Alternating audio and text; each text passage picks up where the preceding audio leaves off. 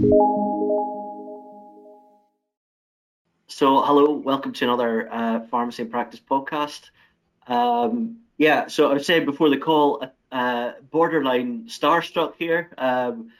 Real proud moment in my career, actually, to be on the cusp of interviewing one of the most senior leaders in the pharmacy profession, really. So we're welcoming Duncan Rudkin onto the podcast this morning. So Duncan, of course, is Chief Executive of the General Pharmaceutical Council. Duncan, would you like to introduce yourself and maybe just say a few words? Hi, Jonathan. Thanks very much for the opportunity to hopefully answer some of your questions. I think it's good for me to have chance to just remind myself sometimes and anybody who might be watching and listening what the GPHC is all about. The General Pharmaceutical Council is here, as everybody knows, I hope, to protect the public, and that includes patients, people using pharmacy services, and public health generally. And we do that through various means around standards for pharmacies and pharmacists and pharmacy technicians too. And obviously during the last few months, we've been working, as everybody has, in very different ways. And I'm hoping that you're going to ask me some questions that'll give me a chance to explain a bit about what we've been doing and why. Absolutely, and it's been. I'm no longer allowed to say the word beginning with U and ending in precedented, but we really are in unprecedented times. And as the regulator, I guess the GPHC has really been at the forefront of that, and you guys have had to make some fairly unusual and at times difficult decisions. So yeah, we'll cover that. Now you've preempted my first question, which was what is the GPHC all about?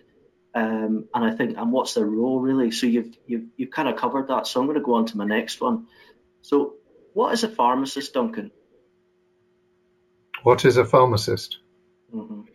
To my mind, a pharmacist is a highly skilled, highly trained, highly knowledgeable healthcare professional with a unique expertise and understanding of medicines. And I think that, to me, that's a pretty good summary. In my own experience, pharmacists are an essential part of a team which cares for patients and provides services in really unique ways. Pharmacy throughout the pandemic has been, through community pharmacy, uniquely accessible to the public, and in hospital pharmacy, absolutely in the thick of battle during the heat of the pandemic. So I think one of the things that, just a reflection, Jonathan, from me, is that my understanding of what pharmacists do and their teams and pharmacy technicians has improved, I think, a lot during the course of the last few months even. And I hope and believe that for many members of the public too, they've their awareness and understanding of what pharmacy does and what your profession does will have changed and hopefully improved as well. Same question, but what is a pharmacy technician, and how are pharmacists different to pharmacy technicians in the view of the regulator? I think one of the things that is, I will come back to you to answer your question, but I think one of the things I just wanted to say as a preliminary to that is, to me, it's really important that we don't get drawn into defining professional roles in terms of tasks that people do. I think, to my mind, it's much more about what's the value and contribution of those professional groups. Because the tasks that different groups do change over time as technology changes, as teamwork evolves, and as we all, across different sectors, including health, work to ensure that everybody is able to work at the top of their game, at the top of their capability, and at the top of their legal license, as it were. So the things that people do change. The tasks that doctors carry out and nurses carry out in a different context have changed over time, just as the tasks that pharmacists and pharmacy technicians do. So I think it's important to, as a sort of preamble really, to make that point, that it's not about defining professions by tasks. Pharmacy technicians have an expertise and a skill in everything that's technical. The clue, I think, is in the title. It's very, very hard, as I think everybody knows, to produce a single definitive list of the unique elements of any professional role, whether it's a doctor, a nurse, a pharmacy technician, or a pharmacist. I think these are titles which we use to describe things which do shift over time. I think one of the important things that where regulation has a part to play is in explaining to the professions and to the public, wherever possible, that in a sense, whoever is doing that particular task for me as a patient, whoever is caring for me as a patient, I want to know that they're safe and competent to do what they're doing. And the titles that are used, they're important. They serve an important purpose, but they're kind of signs and signals. The fundamentally important issue is: do people know what they're doing? Are they safe to provide the care that they're providing? So I suppose that question, those questions came from. There's a bit of soul searching, I think, well, in my mind, and I don't know, hopefully others, about what a pharmacist particularly is, and as you say, how our role develops into the future, because everything's changing all of the time. But some of the feedback I've had from readers is around the term pharmacy professionals. And I know it's just a term, and I don't want to go down a rabbit hole here, but do you think that's a helpful term for both professions, so pharmacy technicians and pharmacists? Or would you maybe commit to using, when you're referring to pharmacists, say pharmacists, and pharmacy technicians? Or do you think that doesn't matter? I think titles do matter, Jonathan, and what we call ourselves and what people call themselves and what they're called by their colleagues and their peers matters. I think I understand that matters to people because it's about identity. Mm-hmm. Your identity as a pharmacist has meaning to you that is unique to you, and probably comes with a very great deal of quite profound emotion attached to it. It's part of who you are and how you see yourself. So I respect and understand that lots of individuals like to describe themselves in different ways, and certainly in different contexts. I'm very respectful of the fact that many pharmacists like to be described as pharmacists, just as many pharmacy technicians are very proud of being pharmacy technicians and like to be described in that way. I think you'll often hear us using at the GPHC using the term pharmacists and pharmacy technicians and pharmacy teams. Sometimes when we're talking about issues that are common to both professions, it's a useful form of shorthand to use the term pharmacy professional. And I think on occasions it can be helpful in that way because it also helps to identify that pharmacists and pharmacy technicians do have some things in common. They're both sets of professionals working in pharmacy. Sometimes, depending on the context, I understand, as I've said, that the term pharmacist carries some value which people appreciate and want to hear, and likewise with pharmacy technicians. I think it's all about the context, and in different contexts, different terms can make sense. I respect, I hope, the fact that for a lot of people that sense of identity is linked with the title.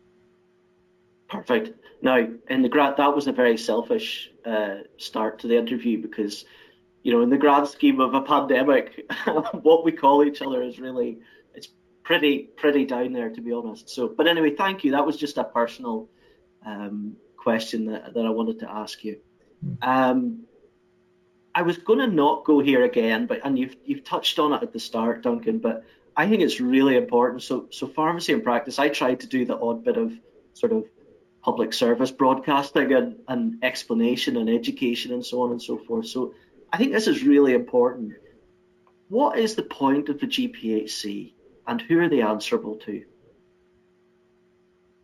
So the point of the GPHC is to protect the public. I think the shortest possible answer to all questions about what's the point of regulation and regulators is about public protection.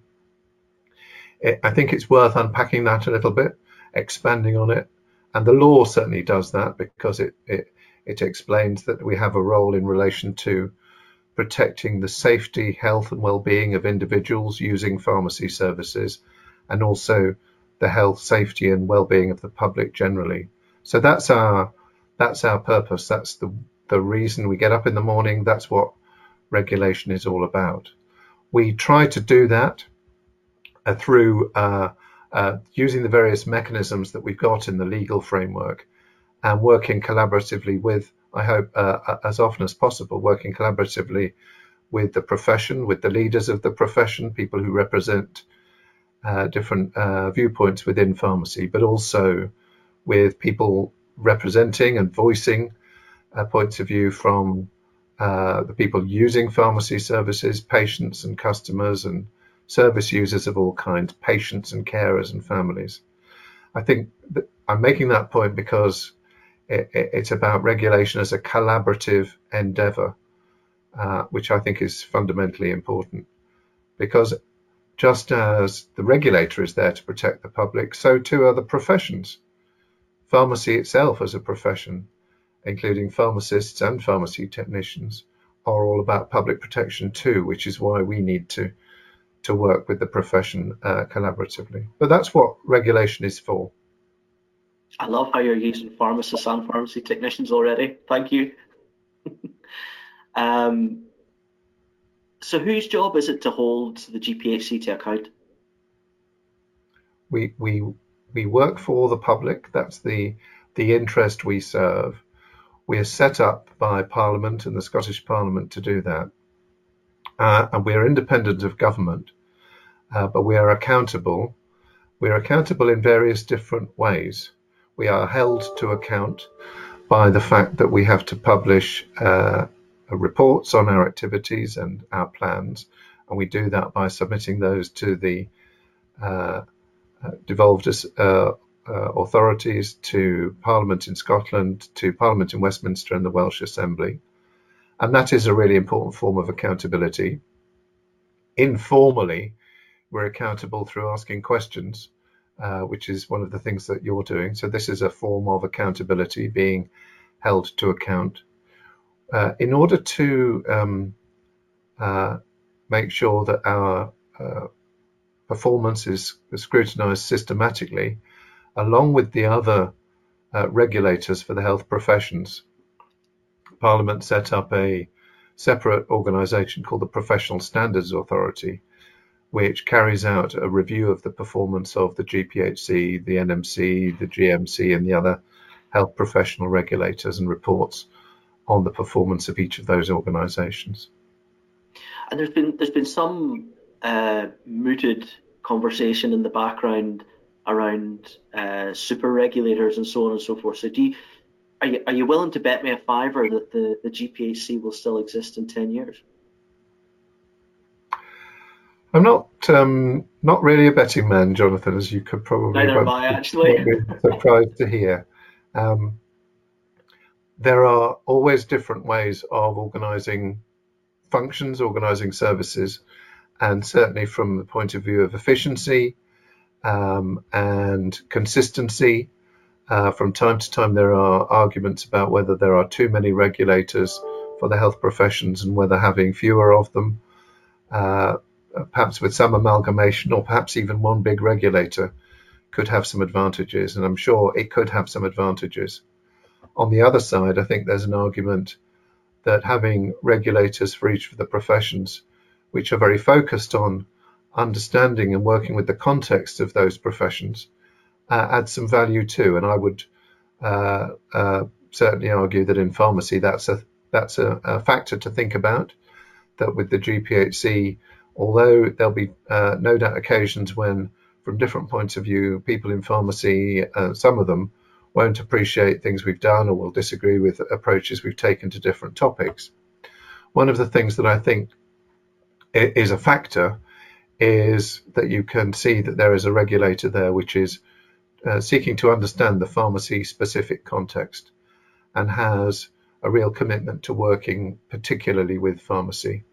So I think it's in the end for others to make judgments about whether there's a benefit there which outweighs the potential sort of efficiency and consistency benefits of merger and amalgamation and having one regulator.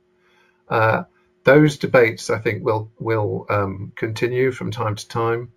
I think a more important set of questions, in a way, is, or certainly more pressing and practical questions for us, is whether there is more that the regulators can do working collaboratively together within the existing legal structures to improve consistency. So a good example of that would be, for example, improving how we collaborate not only with the GMC and the General Dental Council and the Nursing Council, but also with the Care Quality Commission and the other regulators of health and care in Scotland and Wales.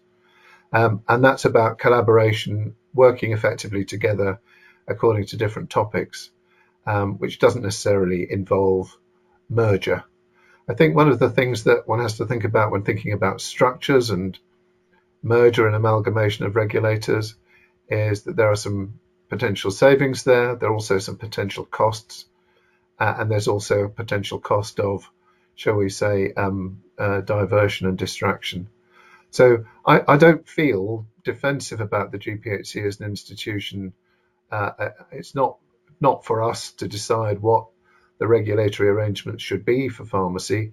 It's for us to deliver on the regulatory arrangements that Parliament puts in place and the Parliament in Scotland puts in place for Scotland and likewise in Wales. And we'll continue to focus on the issues in front of us and working collaboratively with other regulators, but also, as I've said, very specifically working with pharmacy organisations, representatives and leaders.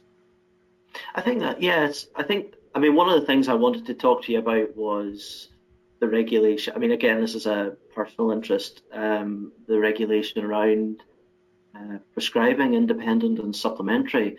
And I think, would you agree that there's inconsistency across the piece there? I think one of the things that you get when you have different organisations performing the same or similar functions in different contexts. So let's take nursing and pharmacy, for example.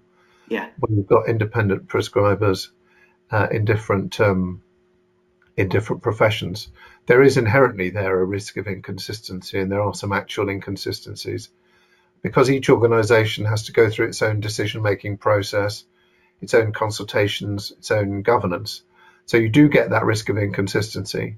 I think one of the things that we are very alive to is the need to try and identify whether those inconsistencies are actually relevant and appropriate because of the different contexts, or are they just an accident? In which case we should all be better off without them. I think that's an ongoing issue and challenge for us with working with our regulatory colleagues across the other professions. I think the downside, I suppose, of putting it all in one place would then be that you might have solutions which are not optimally designed for any one profession, or there might be one profession in the group that feels its particular concerns haven't necessarily been heard or taken account of. So however you do it, there's a potential benefit, but also some risks to manage. I suppose, yeah, that's interesting. So I suppose my assertion around all of that, and particularly around independent prescribing in pharmacy, particularly possibly in community pharmacy, the practice is accelerating beyond regulation, in my opinion. And I guess my sort of fundamental question really is, how do you know what all these independent prescribers are doing? And the reason I ask that is when I look at my nursing colleagues and GPHC colleagues, my GP colleagues, GPs particularly, I mean, they have a very rigorous revalidation process. Do you think the revalidation scheme or setup at the moment with the GPHC is adequate to safely regulate independent prescribing pharmacists? I think the contexts are different and the history is different. So, for example, the development of revalidation in medicine took a slightly different path because the regulator was able, working with the profession, to work on the basis of a fairly well-developed appraisal model that was the norm within the medical profession already. So that could be built on for revalidation. Because that hasn't been the case so much in pharmacy, particularly in community pharmacy, inevitably we start from a slightly different place, that there isn't across community pharmacy a kind of standard approach to appraisal that we as the regulator could simply say, okay, we'll build on that. So we are starting from a different place. We're in a different context in terms of how services are governed in the widest possible sense, for example, in community pharmacy compared to general practice. So I think that those differences of context and history are very relevant when it comes to differences of approach and how those evolve over time. I think when we're looking more to the future, and as you said, Jonathan, one of the things we all need to be looking at is the pace of change and whether practice and regulation get out of step. Inevitably, I suppose, regulation, because it involves consultation and a deliberative approach to looking at issues carefully and making thoughtful decisions, can inevitably sometimes lag behind innovative changes in practice. One of the key ways in which we manage that risk, I think, between us, dare I say it, is how we've designed the standards, both the standards for pharmacists and pharmacy technicians on the one hand, and the standards for pharmacies on the other, deliberately and specifically making those standards quite broad in the way they're described, focusing on outcomes.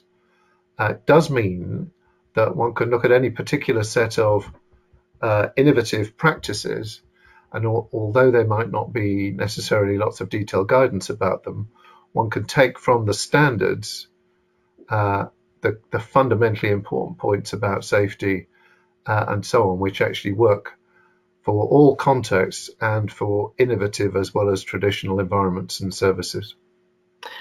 Yeah, interesting. I don't want to labour the point, but I do really think this is very, very important, because the standards are there, and that's fine.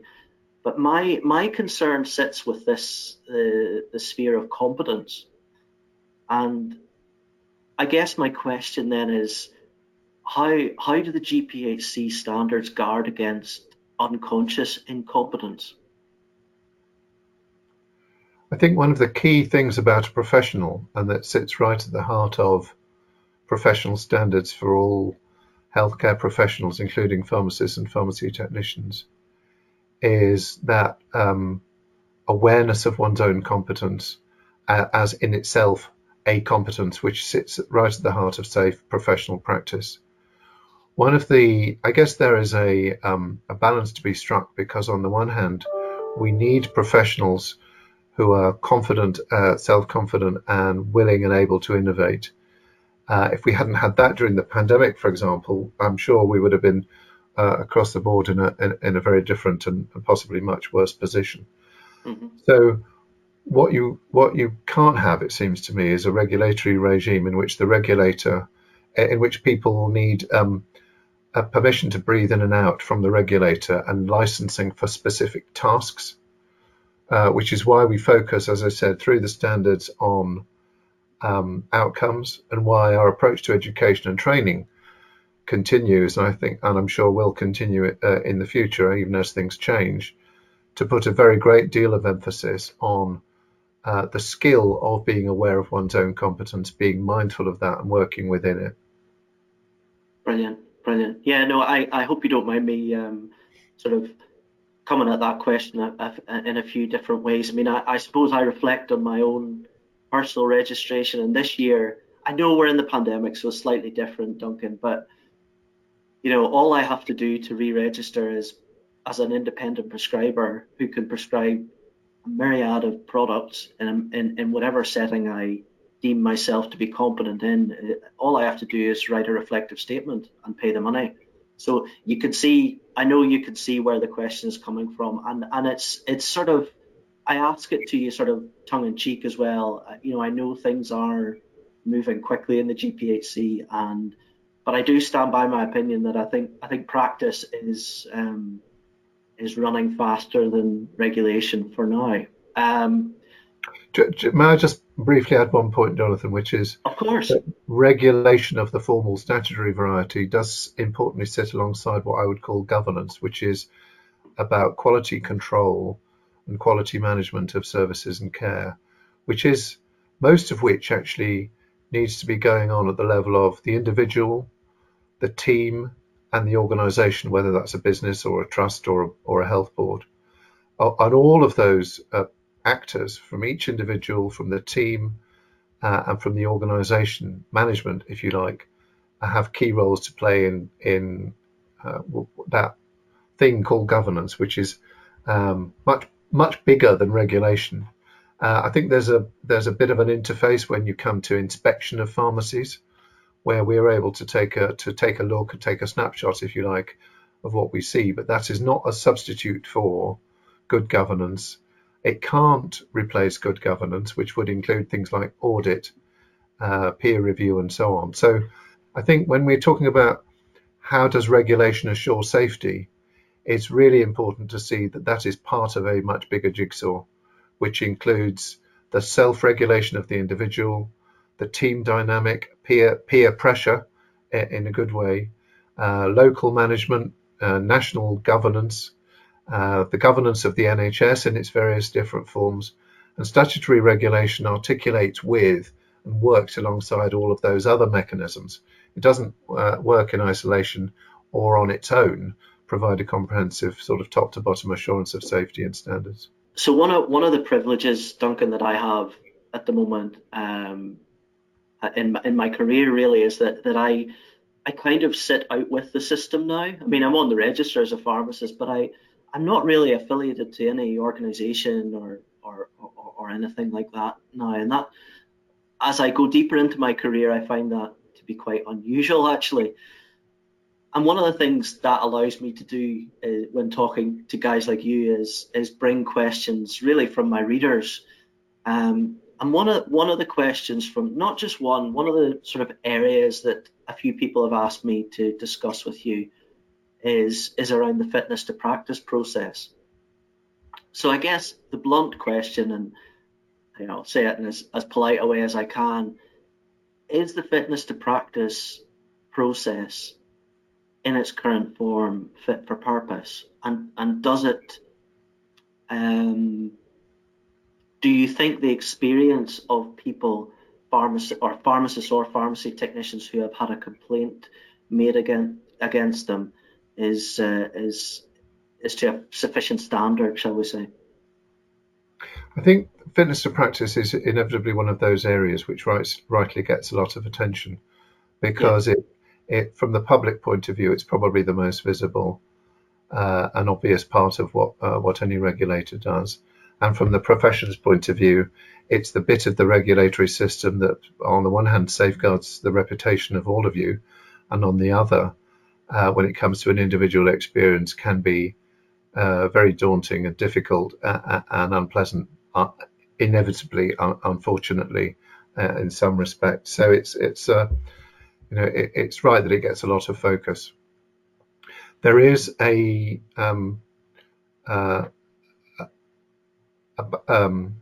for many years there has been, I think, a will on the part of the regulators, including the GPHC, to make significant improvements with fitness to practice across the board, because I think we see that, and we experience it as well, that for individuals going through the process, it can undoubtedly be very frustrating and demoralizing. It can take too long. The process itself can feel very off-putting. And I'm sure that there are probably very few professionals in any walk of life who really want to be under that kind of spotlight. It does serve a really important purpose for the public. But sometimes I think it's when we look at the number of people that get sort of dragged into that process compared to the number of people who are unfit to practice, as it were, at the end of it, and the time it takes for people to go through that process, it clearly needs reform. There is a move to secure reform on the legal front with government, but that, of course, is subject to the challenge of securing legislative change. In the meantime, one of the things that we're doing is reviewing our whole strategy for fitness to practice from start to finish, essentially, working within the existing legal framework. We know that we have a job to do to have a process to identify people who are either unfit to practice or whose fitness is impaired. And at the moment, we know that a lot of people feel that the experience that they go through is kind of out of proportion to the issues that they may have had, or that it takes too long. So we want to really improve fitness to practice. We are developing a whole new strategy for our fitness to practice work, which we will be consulting the profession and the public about, learning some of the lessons from the last few years as the public sort of appetite to raise concerns and to bring complaints has continued to grow hugely. And of course, that in itself presents significant operational and resource challenges when it comes to how quickly we can deal with things. We want to get much smarter, I think, at how we deal with fitness to practice by finding new ways, for example, to identify much more quickly who are the small number of people that are presenting a significant risk or potentially a significant risk to the public, and can we find a way to identify them much more quickly and smartly. And then with the vast majority of people who are not in that category but still involved in the process, are there different things we can do, using revalidation, for example, using communication and using education, to actually say, well, there was an issue here, but we don't need to go through a big, long, cumbersome legal process. We can deal with it in a more efficient and even more effective way. So I think if the question is, does fitness to practice need an overhaul? Absolutely, the answer to that is yes. Anybody working in fitness to practice and any of the regulators would say the same thing. And I think we're all moving very much more in that direction. We want to be smarter, we want to be quicker. We need to make sure that in doing that, we don't put in jeopardy our chance of finding those rare people who are actually, a threat to public safety. And the challenge is to find a way to identify them much more quickly and efficiently, so that everybody else can be, as it were, allowed to get on with their business.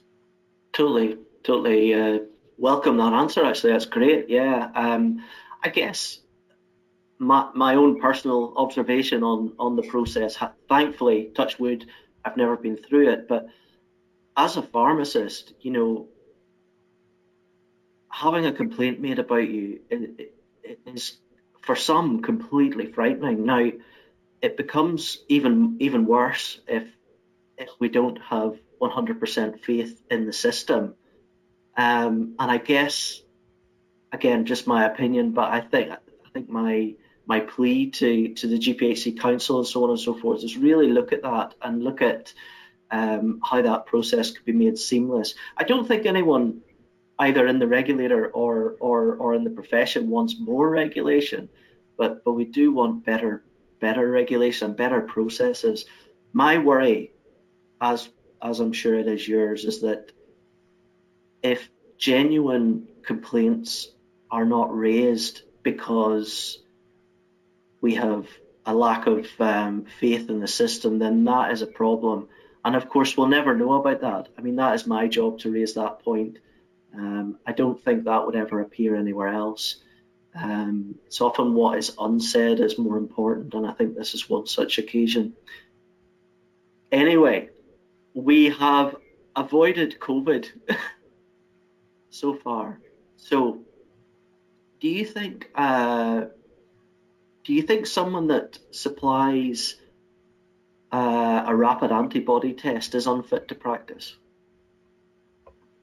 I think you probably appreciate that the way the fitness to practice process and the enforcement processes work is that one has to look at each of the different elements of a particular situation, a particular context.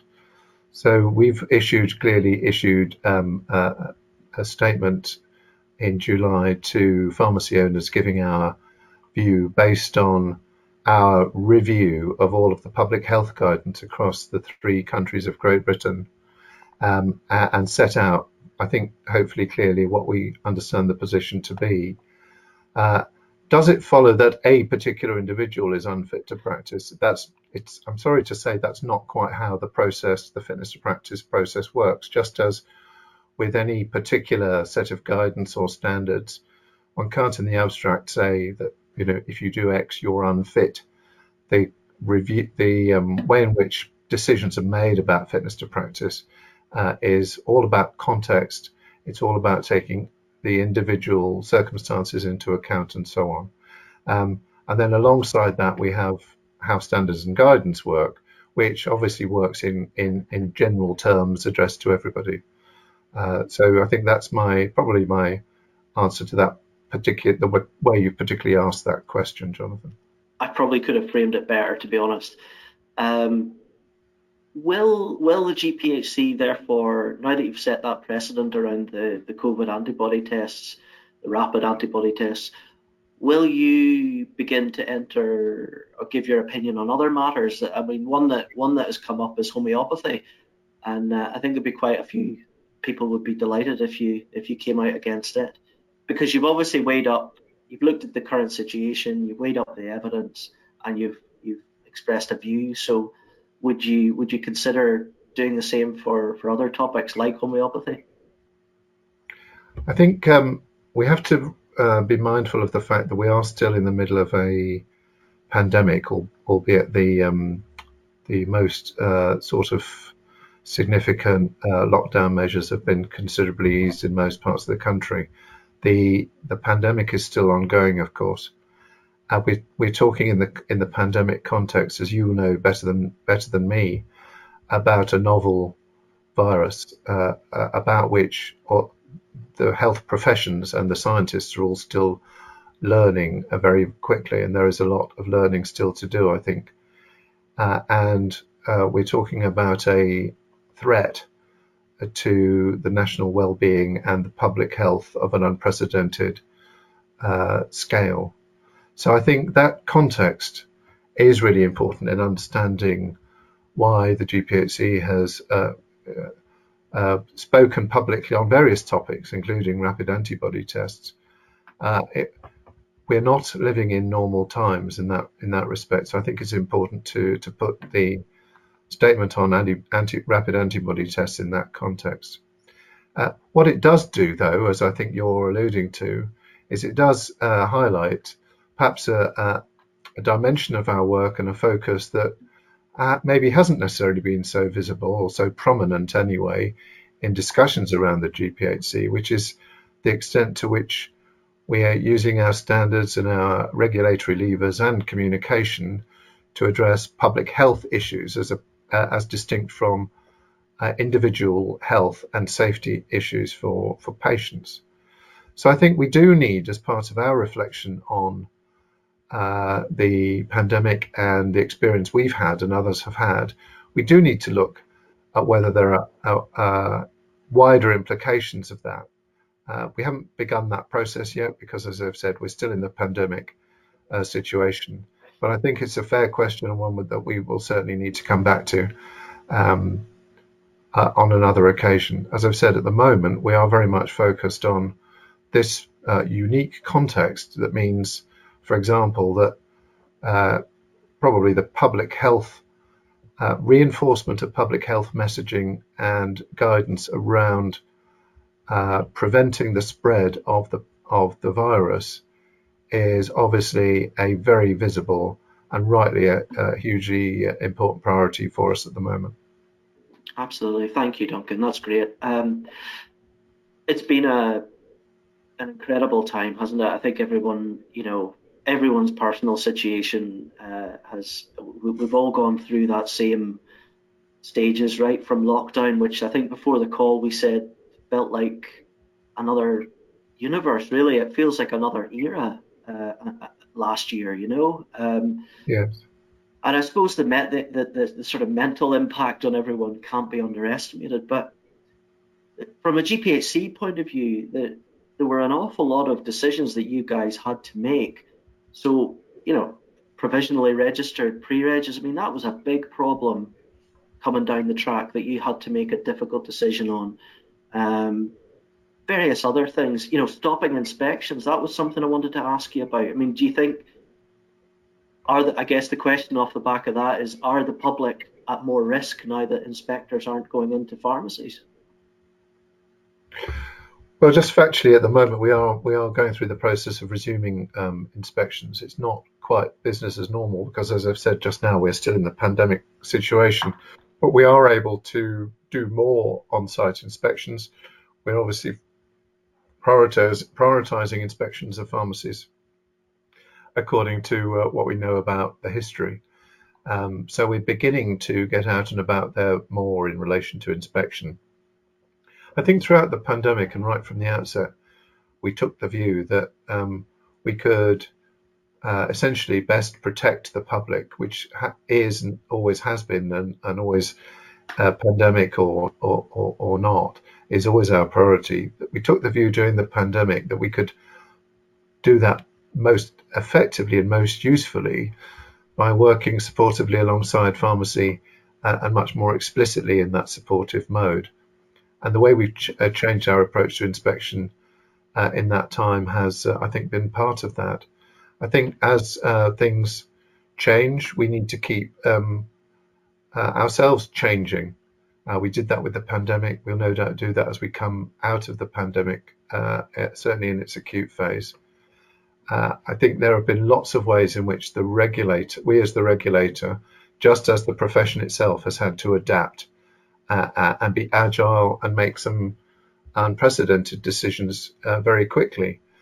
And I think throughout the whole thing, one of the things that helped keep us confident, if you like, that we were not putting the public at risk, either in relation to inspection or provisional registration, was that real coming together that's been so impressive across pharmacy that I hope we have been part of, and certainly that we have felt the benefit of, knowing that we'd got everybody in the profession, in the leadership bodies, in representative roles, and many individual members of the profession in all sorts of different contexts, really pulling together with each other, but also helping us to make those decisions. I think it was that's given us confidence, I think. And I think that's well placed. I agree. I think a lot of those decisions were, I think they were very timely. The GPHC didn't hang around with most of them, and that was really welcome, because I think at the coalface everyone else was having such a tough time. These things, I'm thinking of revalidation and the provisional registration piece. These are things that we didn't need to be worrying about, as you say, in the context of a pandemic. So just a couple of questions to finish. What was the most difficult of the COVID-related decisions, in your opinion? I don't have to think about that very long, because the single most difficult set of issues we've had to deal with, and which we are still working through, obviously, is everything to do with the registration assessment and provisional registration. That has been and will, I'm sure, continue to be our single biggest COVID challenge from our point of view as the regulator, because it brings together strategy, policy, money, operations, and everything in a set of processes which are fundamentally important to public safety and the standards of the profession. So it's been the biggest, most complex, most challenging set of issues we've had to deal with, I would say, by a considerable margin. And the way in which we've tried to respond to that, I think, has been really, really helped. I mean, enabled by the way pharmacy has come together collaboratively to make it work. And I think that's what we're counting on. It helps us with designing the policy, but it's also important that is maintained now, because, of course, we've got provisionally registered pharmacists working, and we need everybody to not lose sight of the need to support and continue to support them and their patients and teams in novel ways. And I think I would hope that is something that not only works now, but also has long-term benefits as well. Brilliant. And I would echo that. I mean, it's pharmacists and pharmacy technicians have absolutely turned up. Arguably, we were the ones on the front line, right in the thick of it, keeping medicines flowing to the patients, really. So yeah, I totally agree with you there. And it was a really, although it was a desperate situation, it was I don't know what the term was. There was a collective direction and effort, which felt good as a profession, to be honest with you. It's been great speaking to you, Duncan. I mean, there's loads of other stuff I want to ask you about. I mean, for example, publication of inspection reports, lots and lots of topics. I mean, the GPHC was reforming and moving at pace before the COVID pandemic. And I know we had this interview arranged beforehand, and there was, even back then, there was lots to talk about. There's almost too much now, but you've been really, really good, and I really, really appreciate your time. One final question, and your background is law, isn't that right? Yes, I originally trained as a solicitor. Perfect. So, I mean, this is a question that I ask more experienced members of the pharmacy profession, but in your case, the law profession. What's your advice for young pharmacists or even young law students coming onto the register? Oh, what's my advice? Believe it or not, I don't like giving advice. It's not something that comes naturally to me.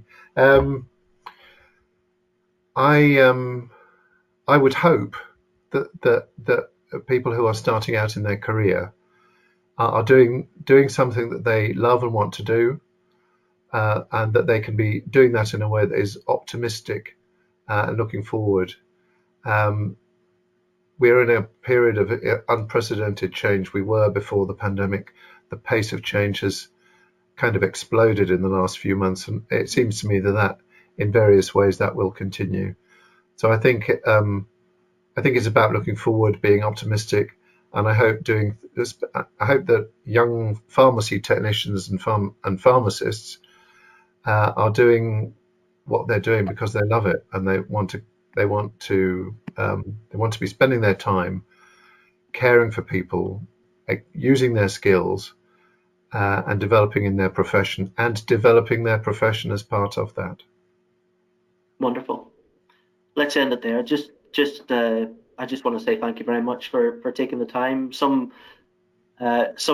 tricky questions, which of course you've answered with aplomb. But yeah, thank you very much, and hopefully see you in person soon. Thanks, Jonathan.